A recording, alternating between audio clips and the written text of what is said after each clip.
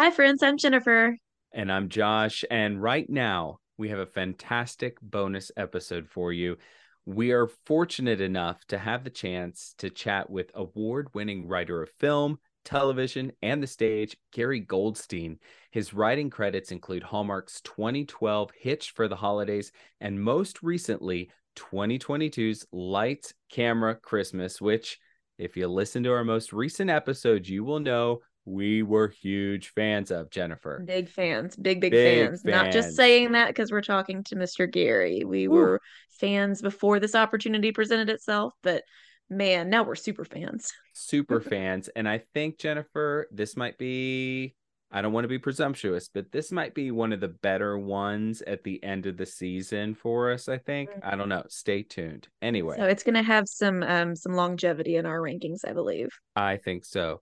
Anyway, Gary has released his second novel, The Mother I Never Had. And in our interview with him, you're going to hear Gary talk about his creative process, his approach to developing characters, especially those in these holiday movies, and the ins and outs of getting an idea actually from his brain onto television. So let's unwrap it. Hello, Gary. Thank you so much for taking the time to chat with us today. Hey, Jennifer and Josh, happy to be here. Thanks for asking. Happy to do it. So, first off, Gary, I would just love for you to tell our listeners a little bit about yourself and what got you interested in writing. Yeah, well, I've been when I was a kid, I wanted to be a film critic. I wanted to write for a daily newspaper and review movies, and that was the kind of kid I was. And that didn't happen back then, though I did write film reviews for the my high school newspaper, my college newspaper. I ended up getting a job. I was living in Boston at the time, after I graduated from college, and I got a job working doing movie publicity. I did publicity for a chain of movie theaters in Boston. And that kind of parlayed itself to another publicity job working for Universal Pictures in New York. And then I was brought out here by the company. And as I kind of inched up in my 20s, I started all this really early, but as I sort of started inching up through my 20s, and I was doing this work that I really enjoyed. And I guess I had a knack for it, but I kept having this gnawing feeling like, I really want to get back to writing. I was just so inspired by so many at that point in time. There was just so many, there was lots of great TV on, and I was just seeing so many movies that I loved. And I don't know, something just hit me. I think I had done everything I felt like I wanted to do. I realized I didn't want my boss's job, which was really kind of a revelation for me. And I just literally dove into the shallow end of the pool. I left my job and I started writing spec TV scripts. And that was at a time where you could actually get freelance work on most network TV shows. They had to hire at least two outside writers a season. And remember, this is at a time where there were four networks. Fox, it was relatively new. This is a long time ago. And uh, and there were maybe 22 episodes of these shows, X 22, 23. I mean, there were massive orders, and staffs were not quite as big as they mushroomed into over time. So they needed some extra help. So from my spec scripts, I got an agent, and I got set up on a lot of meetings at these TV shows, and actually started getting work. I got work as a writing freelance episodes of a bunch of sitcoms and 1 hour show and all of that. And then I was like, well, this is good. I'm enjoying this. This is happening, but it's like, I kind of need to expand more because I really wanted to write movies. And I felt writing TV might be a way into writing movies, but it really wasn't. So I kept my hand in TV and I kept writing TV spec scripts and things like that. But I also started to write screenplays, and I took a great writing class out here that still exists. It's called Writers Boot Camp, and I learned how to write a screenplay.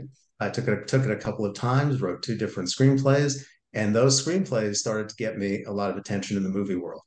I ended up teaching that class as well for about 7 years, and that was great because I had never taught before, and I didn't know if I had it in me to teach, but I loved it. I taught, over 7 years, a couple of thousand students altogether, and that really honed my chops as a screenwriter and as somebody who could pitch and somebody who could really had story structure in their bones. from teaching it so much. So it was a fantastic experience. Had great students, met great people.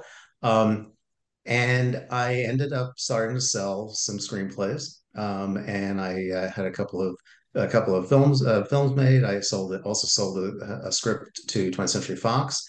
And that went into development, and it turned into many, many different things except an actual movie. But it was a great experience, and it got me on all these lists to get work doing other rewriting work, going into pitch and stuff like that. So it was a really great door opener. And this, you can see all of these things. I say this for people out there watching, listening, is that sometimes your career, particularly as a writer, it goes in sort of semi-logical steps, and other times it really doesn't. And I kind of fell in the middle. I kind of like I it wasn't like one thing always led to another, but in the bigger picture, you could see this trajectory. So I started really getting into the screenwriting world, and and then at the same time, I had a little downtime at one point, and I said, you know what, I love the theater. I've always wanted to write a play. I'm going to write a stage play. I had an idea of something I wanted to write. And one Memorial Day weekend, I just sat down, and over the course of, I think it was just over the weekend, maybe 4 days, I wrote this play, this comedy. And I didn't know what I had. Really? It was sort of a little semi-autobiographical, not really, but some of it was. And we ended up, a friend of mine was running a theater, a small theater here at the time. And he said to me, have you by any chance written a play that we could do a stage reading of? We're starting a Sunday night stage reading series of plays. And I was like, I just happen to have a play that I don't know if it's any good. I don't know what to do with it. He said, well, let me read it.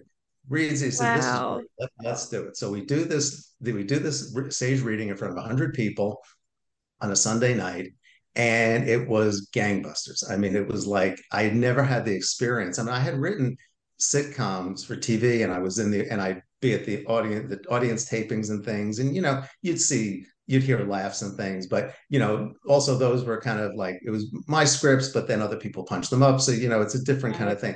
This was like all on me to either succeed or fail. And the audience it was like foot stomping laughter, which just blew my mind. And because I thought it was funny, but I don't know, you think you're funny, and who knows if anybody else thinks you are. We're always a Anyway, little so biased on our own a humor. little, Yeah. yes, a little bit. And so then it went so well. The theater came to me and said, we'd like to produce this play. So I was like, fine, I'm not going to stop you. So in very short order, we had a phenomenal run of the play. It ran about 10 weeks in Hollywood. It was a play called Just the Man. It was a father-son comedy, and sort of a romantic comedy as a part of it too. And it was really, really fun. So that opened up a couple of new doors for me as well, and the play got me into a lot of meeting rooms for writing TV and movies, which was good. And then I continued to write specs. I continued getting some freelance script work, and then but I also continued to write spec screenplays. Now this was at the time. I feel like I should have a timeline going along here. This was at the time that movies, studio movies were kind of starting to really visibly shift from the romantic comedy, high concept comedy, character comedy, star-driven comedies, star-driven dramedies were kind of the bread and butter of theatrical films, during this period of time, the 90s, 2000s. And you could kind of see it shifting more and more into more of the, supernatural horror, sci-fi, the big tentpole movies. It was before Mhm. Marvel and that, but it was like they were looking for action movies and crime dramas and stuff like that. That was starting to be more. So what I was writing was needed a little bit less. However, at the same time, so dovetailing this, my agent sent a spec romantic comedy I wrote at the time called The Wish List to Hallmark, because they had started to do romantic comedies. This was 2009. They were sort of starting to amp up their romantic comedies, and they were looking for basically good romantic comedy screenplays that maybe didn't sell as feature films, but would work really perfectly for them. What was not as unique to the theatrical world would be more unique to them. So the wish list, which they bought and I rewrote for them, and we turned it into, we Hallmarkized it as I call it. But basically, the movie stayed about the same, except taking out some language and some innuendo and stuff. It basically stayed the Sure. same. It was, if you've seen it, it came on in 2010. I don't think it reruns anymore, but it was with Jennifer Esposito and David Sutcliffe and Mark Declan, and it was about a woman who's just fed up with her dating life. She makes a list of what she wants in the perfect man, and she will accept no substitutes. Well, of course, at the exact same time, she meets the perfect man, she meets the list, and then she meets the anti-list. And it's kind of about this friendship she struck very this kind of kind of a very kind of butting heads friendship she develops with this kind of wacky coffee barista, and at the same time is falling in love with this like perfect guy. And he's a great guy. He's handsome and like has all this noble work that he does. He's a doctor. He goes up to Ecuador to work in the Amazon with kids. He's just one of those perfect people. But she's realizing that as much as he's a great guy, it's the empty list that's kind of opening her up and loosening her up and just kind of making her enjoy life more. Hmm. Ultimately, you know where it goes. But anyway, the movie was really fun, did well. And then I got asked to rewrite a script for them, a rom-com for them, which I kind of rewrote top to bottom, and it was made. And then it just sort of mushroomed into kind of a string of movies for them. And I ended up selling a couple of other spec screenplays of mine that I wrote. That were older scripts. One called Hitch for the Holidays, which Yes. I have the poster hanging here. It's not in a good place for this, but and a script called This Magic Moment, which was done about 9 years ago. Um, and I was hired to adapt quite a few books for them into movies. I did some of the Flower Shop mystery movies, pitched some ideas to them, rewrote scripts for them. And then also at the same time, I've done a few films for Lifetime and a few other networks. And I wrote a Christmas movie that was a streaming film that ended up being repurposed for Lifetime a couple of years after that. So it's the TV movie world really became a very vital source of work for me, and I love writing rom-coms, and I think my humor is it's just when I believe I'm not a sitcom kind of guy, in terms of humor. I could write them, but it's more to me about character. And you create funny characters who are like doing something really wrong, and it's how they have to fix themselves to become better people. And the people who come into their life, the person who comes into their life that helps them become a better person, and vice versa. It sets up, I think, always a really fun dynamic and a fun conflict. So I've been able to use a lot of comedy in these films, and I think Lights, Camera, Christmas is definitely one of the more comedy packed movies that I've done for Hallmark, and certainly in the Christmas world. But a lot of it is just being able to write the banter, between the potential romantic characters, but create real people, people who are just you catch people in movies and and TV at the moment, and books at the moment that they're about to make a change, and they just don't know it, but their life is ready. They're percolating. They're ready to make that change. So, so that has turned into really wonderful career for me, and at the same time, more recently, last 3 years, I've written two novels, and that came out of the fact that I've always wanted to write books. I've been a big reader ever since I'm a kid. I'm always reading a book today. I'm always in the middle of one book or another, and I wanted to write a book, but it was I would say to myself from a practical point of view. Um, if I write a spec screenplay, let's say, or spec TV pilot, I know what to do with it. I know who to has submitted to, what the process is. It's kind of my wheelhouse. If I write a book, I don't know what to do with it. And I Mhm. realized, in the same way that I realized many, many years ago about writing spec TV scripts, it was really more about write the material, make it good. It will find its place somehow. You will make it happen. And it's about doing things, not focusing on the immediate and not worrying about the result. So at the end of 2019, I was reading something online on Twitter, a screenwriter that I followed, and he said, like out of the blue, he said, if you're a screenwriter and you've always wanted to write a novel, but don't think you have the time to do it, which was always me for so long. Mhm. Um, think of it this way. If on January 1st you started writing your novel and you wrote a single page a day, by the end of the year, or even before that, you will have finished the first draft of your novel. And I was like, okay, that's not so, all puns intended. That's not such a novel idea. But it really spoke to me. It spoke to my just sort of, you know, logical, whatever part of me is logical, it spoke to the Right, breaking logical it side. down and taking that Bring first it down. step. You can I do Sure. it. had Yeah. an idea. I had an idea for a character, not the whole story yet, but I had an idea for a character that I really wanted to write. And a novel really felt like the place for it. So January 2nd, 3rd, something like that of 2020, a couple of months before the pandemic, I started a book that became The Last Birthday Party. It was titled something else originally. And I didn't have much of an outline, but I have story structure kind of emblazoned in in my bones. So I kind of could automatically kind of knew where I wanted everything to sort of go. Writing a book, even you can read a million books, but like writing a book, it was a bit of a learning curve just in terms of formatting, in terms of punctuation, et cetera, et cetera. Sure. But at the end of by July, I finished the first draft of the book. And I kind of didn't know what I had, but I had a blast writing it. And the pandemic, everything shut down in the middle of March. So I really had more time to work on it. So I was able to write way more than a page a day, but I never, ever missed a day. I don't care.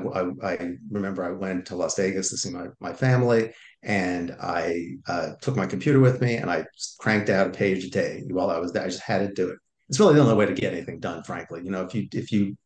If you're consistent, you can at least finish something. So anyway, I ended up getting a publisher, went through the whole process. That was another learning curve. Went through, got a publisher for it. It came out in August of 21 last summer.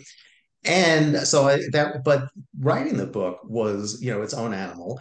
Going through the editing process, which was phenomenal because my publisher had a phenomenal editor who cut my book down from 98,000 words to 84,000 words Mm. and told me, I'm going to recommend all these cuts. You decide what you want to do, but this is what I recommend. I don't think it changes any story. It just makes the book fly. It just makes the book just very, very propulsive. And I thoroughly agree. There's only one scene that she recommended cutting that was literally my favorite moment in the book. Oh no. And I said, I'm not cut. I can't, I just can't, I don't have the heart to cut it. She was like, fine, don't, it's fine. It'll be fine. And I read that scene and reread it. And I was like, she's absolutely right. That just stops the action. As fun as the scene is, I'll use it for something else. And that was it. So I learned so much. And then marketing the book, it was, that was a whole other thing because you can be with the biggest publisher these days and you still as the author have to market your books. They'll do a certain amount, but there's only so much that they can do and you have to take it upon yourself.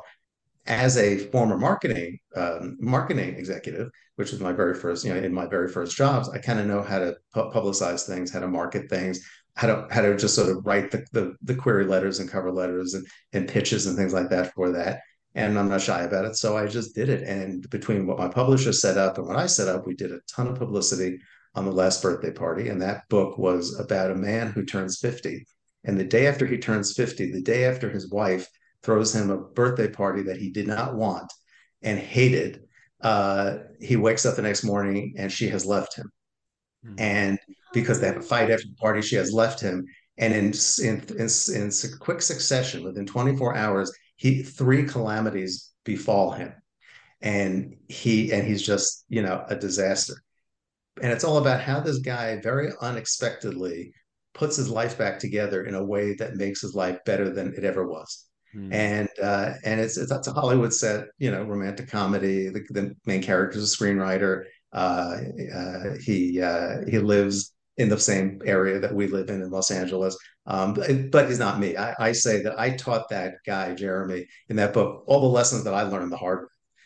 I put them through Sure. him. I got through all those lessons, and I give it to him. It's a really fun book. It's really I'm so proud of it. It's really it's just such No, a I'm entertaining book. I'm down right now. I'm gonna add it to my cart. Absolutely. Yeah, it's really fun. Say no more. Um, and I've written the screenplay of it. I adapted it into a screenplay, so I'm hoping that there's a movie or limited TV series in it somewhere. So I figured, I learned so much about writing a book. I've got to amortize that. I've got to do it again. And I had an idea, although I started to get screenwriting work again, so I had to kind of readjust my schedule a little bit more. And it didn't move as fast as the first one.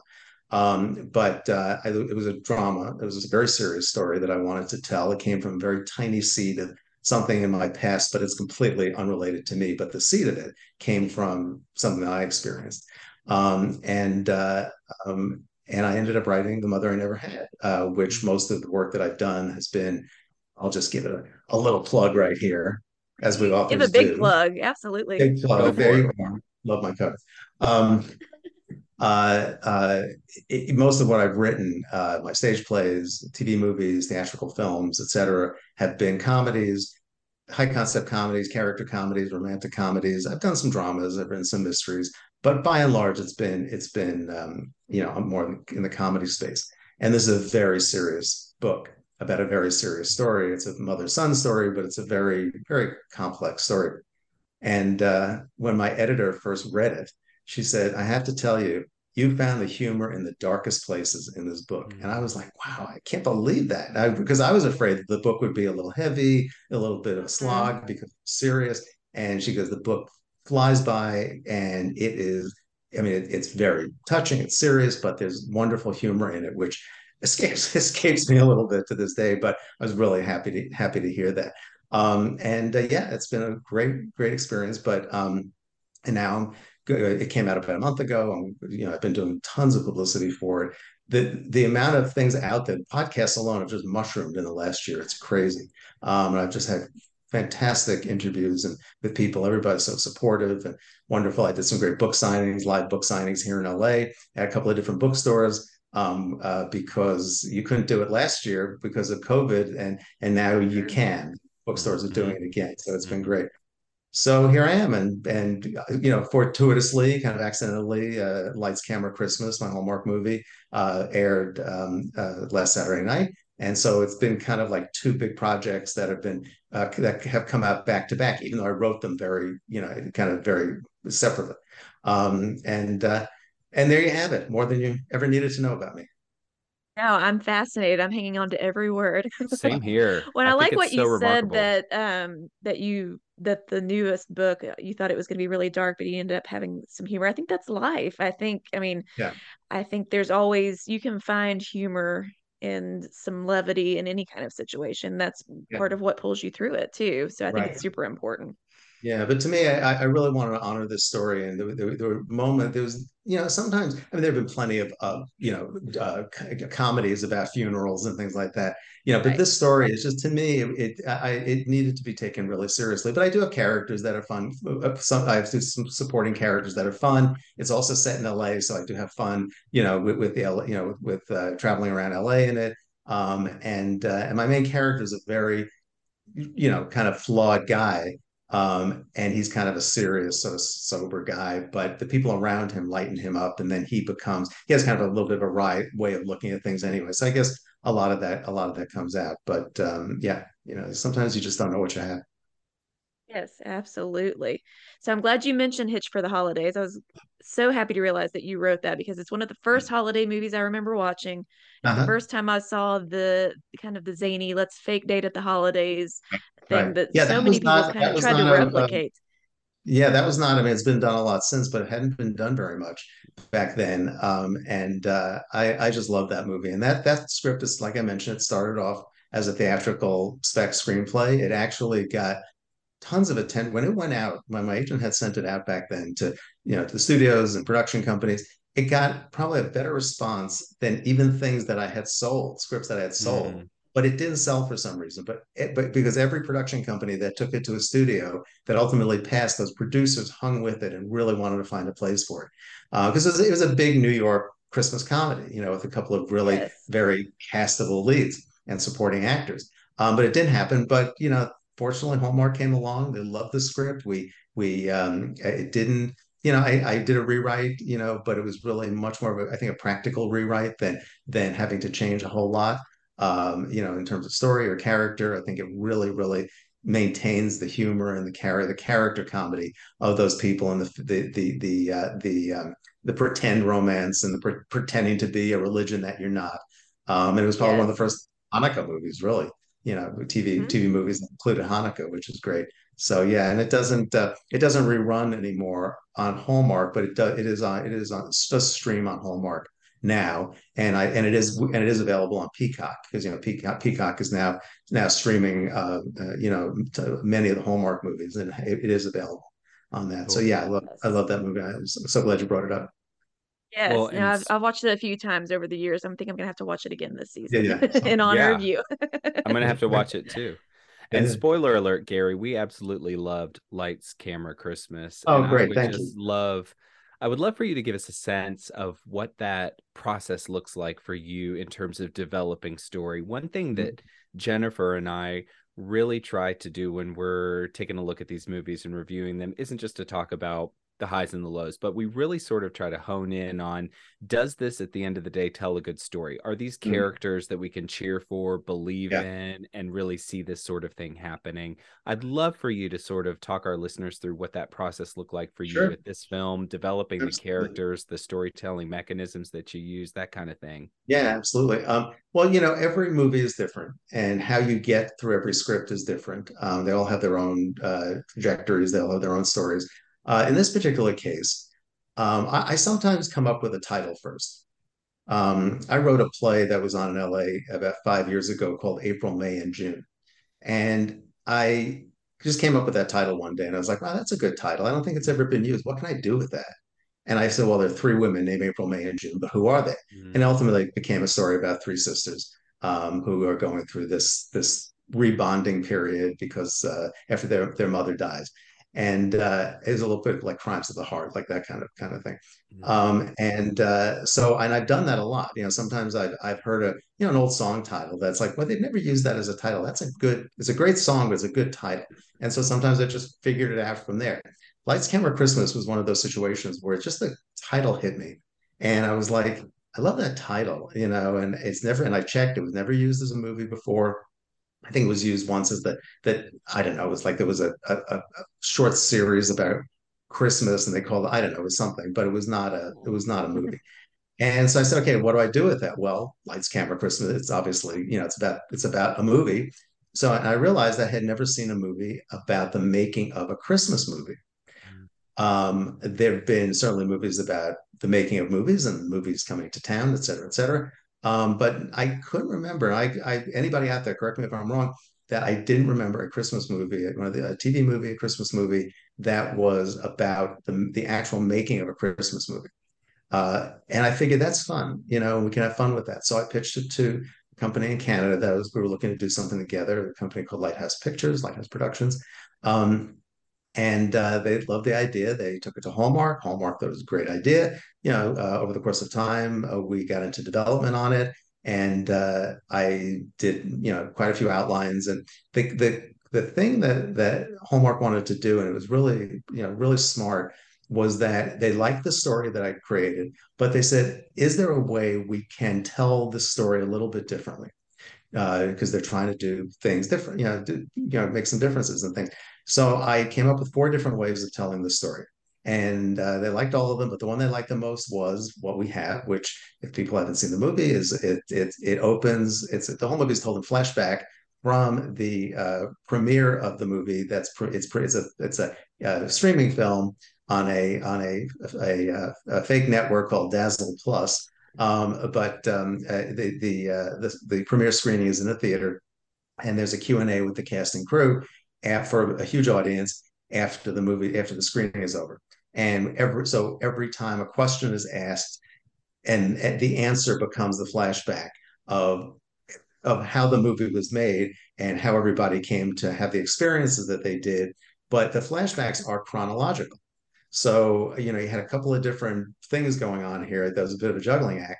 And then it ends, at the end of the Q&A, and we're back in the present for everything to wrap up. So that was really fun. And once we had that framing device, everything really gelled. And with any of these films, any film you write, you go through development. We work together on the outline. I work with my Hallmark executives and my producer Kevin, and we work through the outline, and we do various versions of the outline, keep mood changing, making it better, losing things, gaining things, etc., making it as workable as possible. And then at a certain point, when they feel the story is there, they say, okay, go to script. And then you write the script. And it's always interesting to see how do you write a script that really matches this outline? Because writing something and writing scenes out, in paragraph form, and narrating what your movie is about is very different than actually turning it into script form. So there are always changes that happen and things like that. But I think the first draft stayed pretty true to the final outline that I did. And then it just evolved from there. I did a number of drafts. We just sort of like I call it like it's a big your script is a big hunk of clay, and you're constantly molding and shaping and molding and shaping until you got the statue that you want. And that's kind of where we ended up. And that was it. And then they shot most of the final script, and things get edited out obviously for time, but they did shoot most of the final script. And that was it. And I'm not involved in I wasn't involved in the casting at all, but as a writer, you have maybe not an actual actor, but you have types of people in your mind that you see. Mhm. And I just thought they cast it so well, and Kimberly Sustad was great, and John Brotherton was hilarious, and the supporting actors are great, and also to have the subplot in it. So it's you've got the Carrie and Brad relationship, the Mm-hmm. primary relationship, but then I wove in the secondary relationship The Jill and between Caleb. Jill and Caleb relationship, Yeah. and Jill is the writer director of the movie, and Caleb is the producer. And Jill and Caleb were married until a few years ago, when they divorced, and they're brought back. They produced many Christmas movies together in their day, and they're brought back together on this old script of Jill's that this new streamer Dazzle Plus wants to produce. They want to get into Christmas movies, and the deal is make a hit, bring this in on budget and on time, and we will make you a six picture Christmas movie deal. So Caleb and Jill, needing to get back to work because they've been out of work for a while, they reunite, in total conflict to do this movie. And over the course of the movie, it's kind of about what's the trajectory of their relationship. Um, and it's really and it's just really fun. I was so glad to be able to have that in there, just sort of drop them in along the way. But it's all part of the bigger puzzle of making of movie making, and without the movie getting too meta. I think we're able to really have a lot of fun with how movies are made, what happens behind the scenes, in front of the camera, behind the camera, and then in the real world behind that. And it was just a total fun to write. Well, We the have to give you all the dialogue. credit because, oh, go Yeah. ahead. I was just going to say the dialogue really, I thought, moved the story forward. It Yeah, really felt like, I told Jennifer, it felt like a big warm hug. Like it was one of these easy to watch it's movies nice. that I thought Yeah, just really added something. And I did love that B plot with Jill and Caleb. I thought that yeah, that really added to the yeah. overall effectiveness. Jennifer, Yeah, you and were going to say? those actors were great too. Spot on. Yeah. The actor who played Caleb played the boss in another movie I wrote called Mr. 365, Hmm. which Okay. was retitled when it went international and on Lifetime as Forever Christmas, and he was great in that. I think he won some like Canadian award. Canadian acting award for that film, and he's really terrific. So I was so excited when they said he was going to play Caleb because he was just perfect. I love that. Full circle moment. Well, yeah. Yes, I mean, I think yes, it's really a testament to you and your writing because these characters, I mean, we don't always care about the B plot characters, but in this Mm-mm. movie, because they are so fully formed, that you do root for all of them and yeah, that's great. you're Yeah, invested in their story, you're invested in their love and their laughter and all of that. yeah, So yeah. You kudos to want you. Thank you. You want to create characters that, it's not always so much characters that people like. Of course, in Mm-hmm. Christmas movies, you want to like the characters, but it's very important that in addition to liking them or rooting for them, that you relate to them. You relate to their issue. You relate to their theme. So with Carrie, people relate to realizing at a certain point in their life they've got to make a change. They've got to go for the goal. They've got to maybe move out of their town or just make things work in their town or whatever. Certainly commit to romance. For Brad, it's about, I love being the king of Christmas movies, and I've done so many of these, and they've been so good to me. They've made me a star. but I want to do something in addition, not instead of, but in addition, and take that risk. And he finally gets the opportunity to do it. And ultimately, it's like, what will he or will he not take that risk, as an actor? But he was ready to do it. Like I said earlier, you you catch characters at the moment that they're ready to change their lives, whether they realize it or not. And it's the plot that you dump them into as a writer that is the impetus for them to finally make that change, and who comes into their life to help them make that change. So so that was a big that was a big thing in terms of us relating to the bigger picture of what these characters are going through. And certainly, one of the themes that I love exploring, and I explored it a lot in The Last Birthday Party in my book, is what brings people together romantically and what splits those exact same people apart years later. How does that happen? I'm fascinated by that. And how do you go from love, honor, and obey? I do. I'm going to spend the rest of my life with you. I can't live without you. To I can't be in the same room with you, and I can't look at you. I mean, has that really happened? Right. What happened? And my theory, and is it's nothing so unique, but it's just that a lot of the things that draw us to somebody in the beginning of a relationship often are the things that, if inverted, are the things that split people apart. So the things, the cool little quirks we love about somebody in the beginning turn into like these really problematic things. But what is it? And can it be saved? Can it be salvaged? I mean, my parents lived together for 29 years, almost 30 years, until they got a divorce. And so I was older at the time. I was in college when they divorced, but like just growing up around that was really something that I so experienced, and I always was so fascinated by how their relationship went from being so good to, over the years of watching them, it deteriorating. So it's pretty It's fascinating to me. slow. It's not one, it's just not one thing. It's a slow Yeah, progression over it's a very time. And slow yeah. progression, for Well, sure, for sure. Gary, we're going to have to wrap it up because our time on Zoom is almost over Okay. here. But the We're book cheap. is, Sorry. I know, right? The book, of course, is The Mother I Never Had. And we just really want to give you like all of the kudos for a great film experience with Lights, Camera, Christmas. And Thank you gosh, so much. This we was so great. much appreciate your times taking us behind the scenes of your process and your history. It's And we Absolutely. will look incredible. forward to seeing more from you in the future. Yeah, hope there's more to see. Absolutely. Josh, I don't know about you, but I am inspired to go do something creative now. The thing I loved about Gary is his ability to just take what to me seems like so unattainable and just make it seem like something I could go out and do tomorrow. Like his Yeah.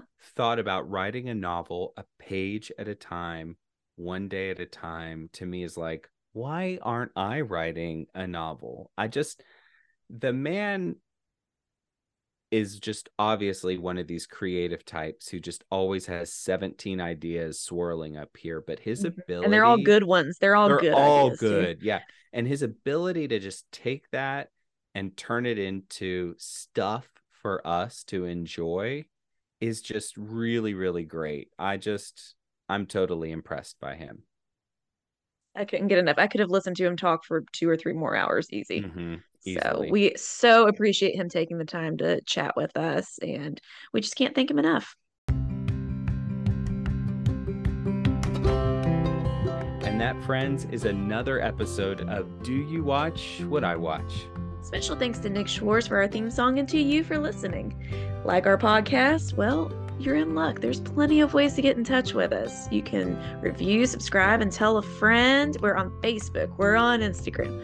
We're on TikTok. Just follow us everywhere. You'll thank yourself for it later. You can leave a comment, and we're also online. When all else fails, just go to our website, doyouwatchwhatiwatch.com. Stay tuned to your feeds. We've got plenty of new episodes coming your way. And of course, check out our website where you can see all the movies that we're reviewing. We want you to watch them along with us and let us know what you think. You can, of course, send us a voice memo or a quick video to doyouwatchwhatiwatch@gmail.com. And until we see you next time, may your days be merry and bright. Take care.